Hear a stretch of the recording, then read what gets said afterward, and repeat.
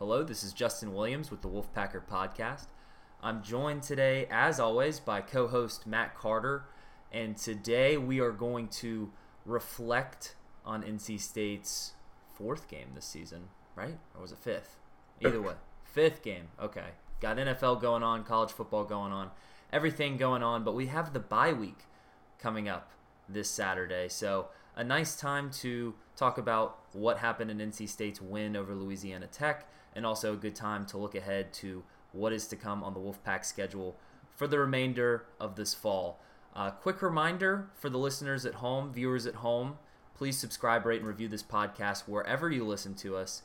And as I've been saying, and you guys have been listening, so thank you for all of your support. But please subscribe to our YouTube channel if you haven't already.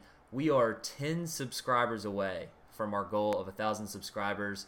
And like I mentioned on the last podcast episode, maybe we'll have a surprise for you guys. We still don't know what it is, but we'll come up with something and call it your reward for getting us to 1,000 subscribers. So please, if you haven't already, go to YouTube, go to the Wolfpacker YouTube channel and subscribe to our YouTube channel. Give this video a thumbs up while you're at it, and drop a comment if you feel like giving us some feedback. Want to just say go Pack, whatever, we're there. If you ever have any questions, feel free to post them in the comments. Maybe we'll, if we get enough questions, maybe we could make a special podcast episode one day if you guys wanted to do something like that. So we love an active YouTube channel and appreciate Wolfpack Nation support. All right, Matt, let's talk about the Louisiana Tech game. NC State enters the bye week 4-1, and NC State wins over Louisiana Tech 34-27. Not a super... Wasn't a blowout. It was closer than fans probably wanted against a team that's not a Power 5 non-conference opponent. Louisiana Tech actually outgains NC State in this game by about 60 or so yards. Pretty competitive game for the most part, although I think NC State really took control of the game in the third quarter. Just never seemed to have that knockout punch. Seemed like it was coming in the fourth quarter, never came. Came down to a pretty close call, and NC State ends up with the one-possession victory. But, Matt, what were your thoughts? You were there in the press box on Saturday in Carter Finley Stadium, so just your impressions from NC State's outing against Louisiana Tech. I thought the analogy you just used was perfect. They just didn't land the knockout punch. They were a better team than Louisiana Tech, but they didn't land the knockout punch. And that was the problem. They had the 4th and 1. They went up 27-13, and they flipped over from third to fourth quarter. NC State, about a minute into the fourth quarter, had a 4th and 2. I think it was at the Louisiana Tech 33-yard line. They went for it, and Ricky Person only got a yard when he needed 2. If Ricky gets the first down there, I'm confident. NC State had just scored touchdowns on his previous 2 possessions. I'm confident they would get another touchdown, or if not a field goal. And that really changes the dynamic. It makes it a 3-possession game. Changes everything about the way the game's going to play out. And they didn't. Louisiana Tech, to its credit, drove down the field and scored. I thought the defense maybe got a little wore out in the fourth quarter. But I think the best way to put it, as you said, they just didn't land that knockout punch. They were that 4th down conversion or one defensive stop away from this game being over. Instead, they had to literally defend the last play of the game to make sure they win. But I also say this real quick, because we don't want to spend too much time on Louisiana Tech, but that's not a bad Louisiana Tech team. No. If you look at it, SMU, who they lost to on a Hail Mary, is undefeated and now ranked in the top 25. Mississippi State, who they had a 20-point lead on in the fourth quarter, beat NC State and beat Texas A&M. They got votes in the top 25 in both polls this week. So, kudos to Skip Holtz and Louisiana Tech. They played a really good schedule. They held up well. You see a little bit of they play to the level of their competition, that maybe if they couldn't get over that and just be superior to the teams they play, then they'll be fine. They could very well win Conference USA. So I know people see the name Louisiana Tech and not think, oh, that's a game should win easily, but in all honesty, that was a pretty solid win. I mean, that was a pretty. I think that's going to hold up as a pretty solid win for NC State.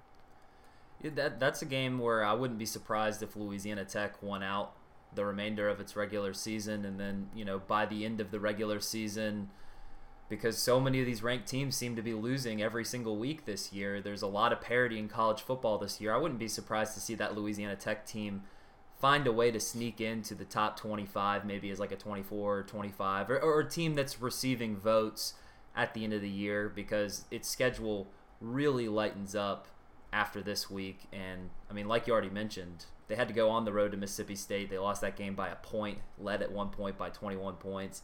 NC State, I don't think Louisiana Tech held a lead in this game, if I'm recalling correctly. I think they tied multiple times, but NC State was able to keep the lead for the majority of the ball game.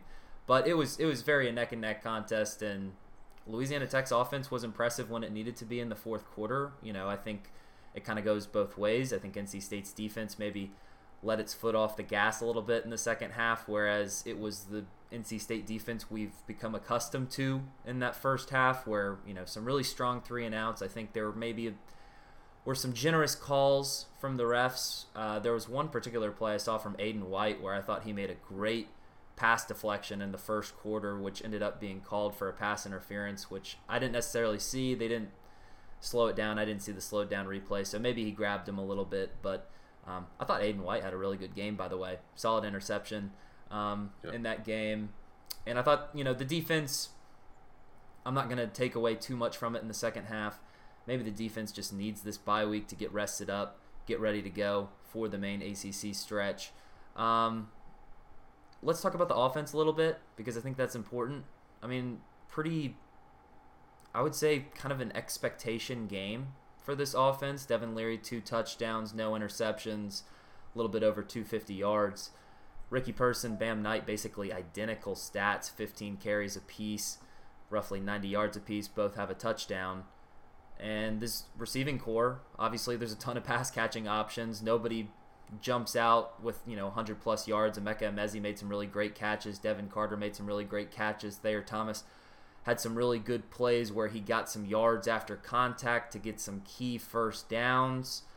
But there's just something about the offense where it just needs a little bit more of a spark. There just seems to be a bit of a lack of explosiveness, where there have been flashes, but it just hasn't been coming as much as maybe you'd want for this NC State team to really take a step up and say, definitively, for NC State to step up and definitively try to take the claim that it's the best team in the ACC, it's going to need to show a little bit more sauciness, sexiness. I don't know the best word to put it, but do you know where I'm coming from, Matt? I mean, it wasn't a bad game from this offense, but I feel like it left maybe a little bit on the table. It was a slow start too. I think that was you were hoping for a big start right out of the gun, and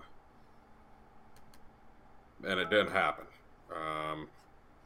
It was just a slow start, and against a defense that had been so porous this year,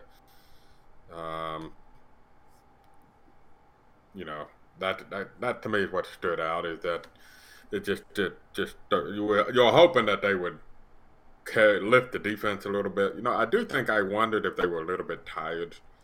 That Dave Dorn said in the coach's show earlier the week that Tuesday, the first day of practice, they looked like they were tired and worn out. And when you add in the plays that they were in for penalties against Clemson, because they don't count on the stats, so they were really in on the field for well over 100 plays against Clemson, in an emotionally draining game, and I'm sure they had a little bit of a hangover offensively. But one thing I would like to see is Bam Knight in particular come out running a little bit stronger early in the game. There've been a few times where I felt like Ricky Person comes in and comes in running hard, and that kind of jump starts everything. And then Bam kind of takes his cue, and he starts running hard, and then everybody doing well. And so I kind of, but that's happened. Remember the South Florida game was somewhat like that. Yep. I think the Clemson game was a little bit like that. That was, I think at one point Bam had 5 carries for 10 yards against Louisiana Tech. And he got it going and ran really, really well in the second half. Really well. But that might be one thing, too, to kind of, get things jump-started. Because once they ran the football, there was nothing Louisiana Tech could really do to stop NC State. It was surprising how ineffective they were running the football in the first half.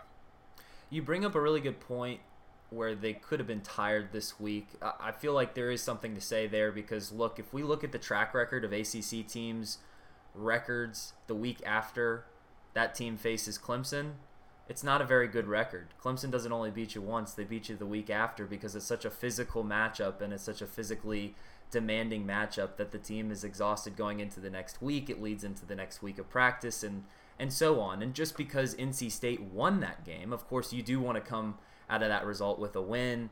Just from an emotional perspective, from a confidence standpoint, those are some points gained there. But there is still that physical element of that game. That was a very physically challenging battle against Clemson. This is an NC State offense that ran 97 plays against that hard-hitting Clemson defense. So yes, I think it is fair to say that maybe that offensive unit was a little bit tired or just maybe a little bit banged up. Great time for the bye week to come about.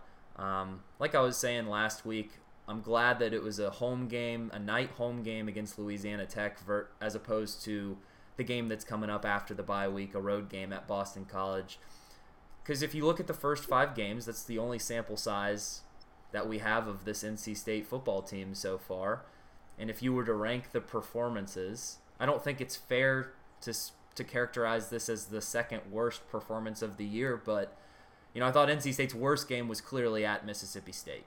It wasn't its A game, didn't play well. Had it played an average game, it probably could have been a close contest.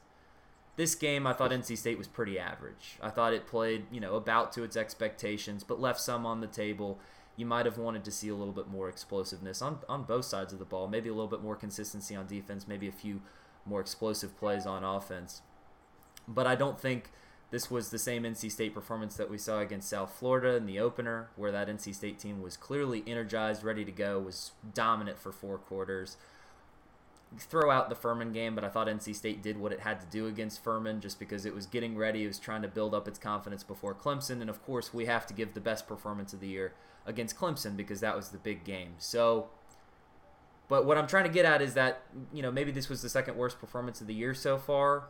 Wasn't a bad performance though, because if this was an off night for the Wolfpack, that's a good sign because that's still a good enough outing to go beat a lot of the rest of the schedule that's left. I mean, I still think that Louisiana Tech team would probably be about a 500 team in the ACC this year. Yeah, I like what Dave Dorn said after the game. I think he said it, and I might be quoting him verbatim. I think he said, it's great to beat a team when you're not great. That's pretty good. That's a good team. And so what he's saying is they didn't play great, and they still beat a good team. It's like in golf. The pro golfers, when they miss, they're still hitting the green. They just got a 20-foot putt left. Yeah. So, I mean, look. Look, I don't think that was really a 7-point game. And I agree with you. If you had to rank them, Clemson 1, South Florida and Furman 2A, 2B. Sadly, I think that South Florida team wasn't that whole much better than Furman. But yeah, obviously Louisiana Tech is 4, and your 4th best performance is a solid win over a solid team at home. You're off to a good start. And actually, the PFF grades will see how they evolve over the week because they do evolve. NC State got a really good grade from Pro Football Focus for this win over Louisiana Tech. So. And we're now at the point of the year where we can start figuring out, okay, this team and that team, this team and this team. Duke, they won 3 games and they beat a couple of Power 5 teams, but those Power 5 teams are Northwestern and Kansas. And for Duke, it was a battle. For other teams, like Nebraska, they're crushing Northwestern, right? So we now have sort of a feel for, okay, this win looks like this win looks like that, and kind of get a better idea for what these games mean and what they and and how we should quantify them and all that, uh, so to speak. Yeah, I mean, you look at this stretch coming up after the bye week, and I think you circle really these next three games as kind of the deciding factor of how this ACC schedule is going to go. You get the road game at Boston College coming up the Saturday after the bye week, October 16th. It's going to be a night game in Chestnut Hill. I think that's, an acknowledgement from ESPN that both of these teams are towards the top of the ACC Atlantic, among the better teams in the ACC this year. So the fact that that's a primetime game, I think it's going to be on ACC Network, but still, when that schedule was released, that screamed of a noon RSN kickoff. So glad to see. Well, maybe not for you, Matt, but I like to see it as a night game. And then you go on the road to a Miami team that has really struggled this year. Been a very disappointing season for Miami so far. I think Miami already has 3 losses after its loss to Virginia at home. I think that was, Thursday night, Friday night. It was a weeknight game this week.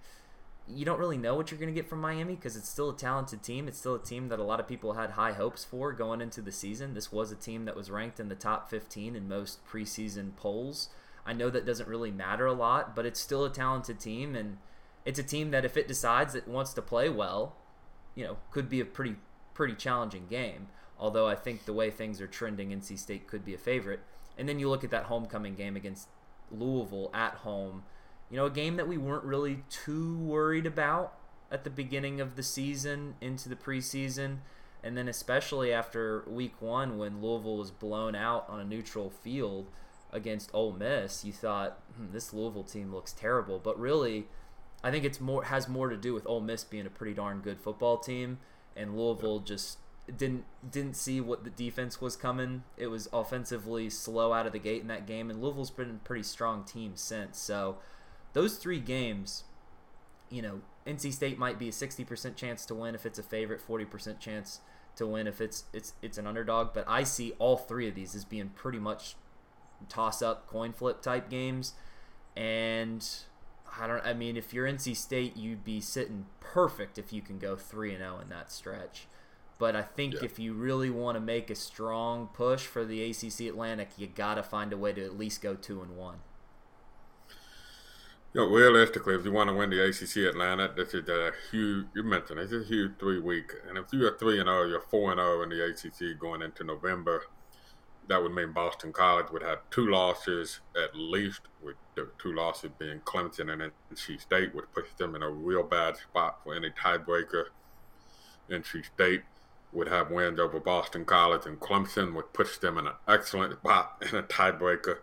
And then realistically at that point, you're kind of looking at if you could win all 3 of those, it's then about handling business against Syracuse at home, who's been better than expected, but they're still not that great. Handling business at Florida State, and then knocking off Wake Forest. If you knock off Wake Forest at that point, really the Carolina game, it would be meaningless. It would be statistically meaningless for there. So, that would be obviously great. Now, that's the best of all best case scenarios. Win every game to the UNC game, right? But if they do that, screw ACC title. Let's talk about where they stand in terms of New Year's Six Bowl, or has there been enough chaos for them to sneak in, top 10 potentially at that point? I mean, you could say it. I think if NC State was to run the table at that point, there would be talk of college football playoff 4 seed. This year. They would have to Mississippi State would have to go bonkers to justify it. I think that Mississippi State loss would have to look a lot better. But we also know, let's be real, we know the perception of the ACC. I'm not saying that perception isn't reality either. I'm not arguing against the perception, but the perception is that without Clemson, it's a bunch of mediocre, average teams. And it can be hard to overcome that perception. But you're right. To dream the dream, it would be awesome if you could go 3-0, and And kind of, I think they kind of go hardest first, so maybe that's a good thing to get the hardest one out right after the bye, when you're most rested and you can prepare the most. We'll see where Miami is. I mean, they're close to possibly hitting a boiling point on their season, a breaking point on their season. And you're right, Louisville is kind of a wild card, I think, in the ACC, particularly with a quarterback that can really run around. It's interesting, though. The Atlantic, if you were to do a power ranking of the ACC, I think 5 of the top 6 teams would be in the Atlantic. Yeah. Everybody with the exception of Syracuse and Florida State. Who would be your top 3 right now? Yeah, you have to give strong consideration to Pittsburgh. We all made fun of that loss to Western Michigan, but apparently I hadn't looked at it, but I've heard Western Michigan's actually a pretty decent team this year, and it's not as bad a loss as people might think. It is. And they did beat Tennessee. Went on the road and beat a good Buffalo team, too. Who, Western Michigan? Yeah, this past week. I know. I had Buffalo +7. There you go. So that's how you knew. I was wondering how you knew about that. But they just destroyed Georgia Tech Saturday. So I'm not so sure Pittsburgh might not be the best team in the ACC. But then it's some kind of order between Wake Forest, NC State, Clemson. I think you have to go Wake and NC State 1-2 in the Atlantic. Clemson a solid 3rd. Boston College a solid 4th, and Louisville a solid 5th in the Atlantic. And I'm not so sure that those represent 5 of the 6 best teams right now. And because if you look at the Coastal, the only other team that can make a case is Virginia Tech. That's the only other team that could really make a case.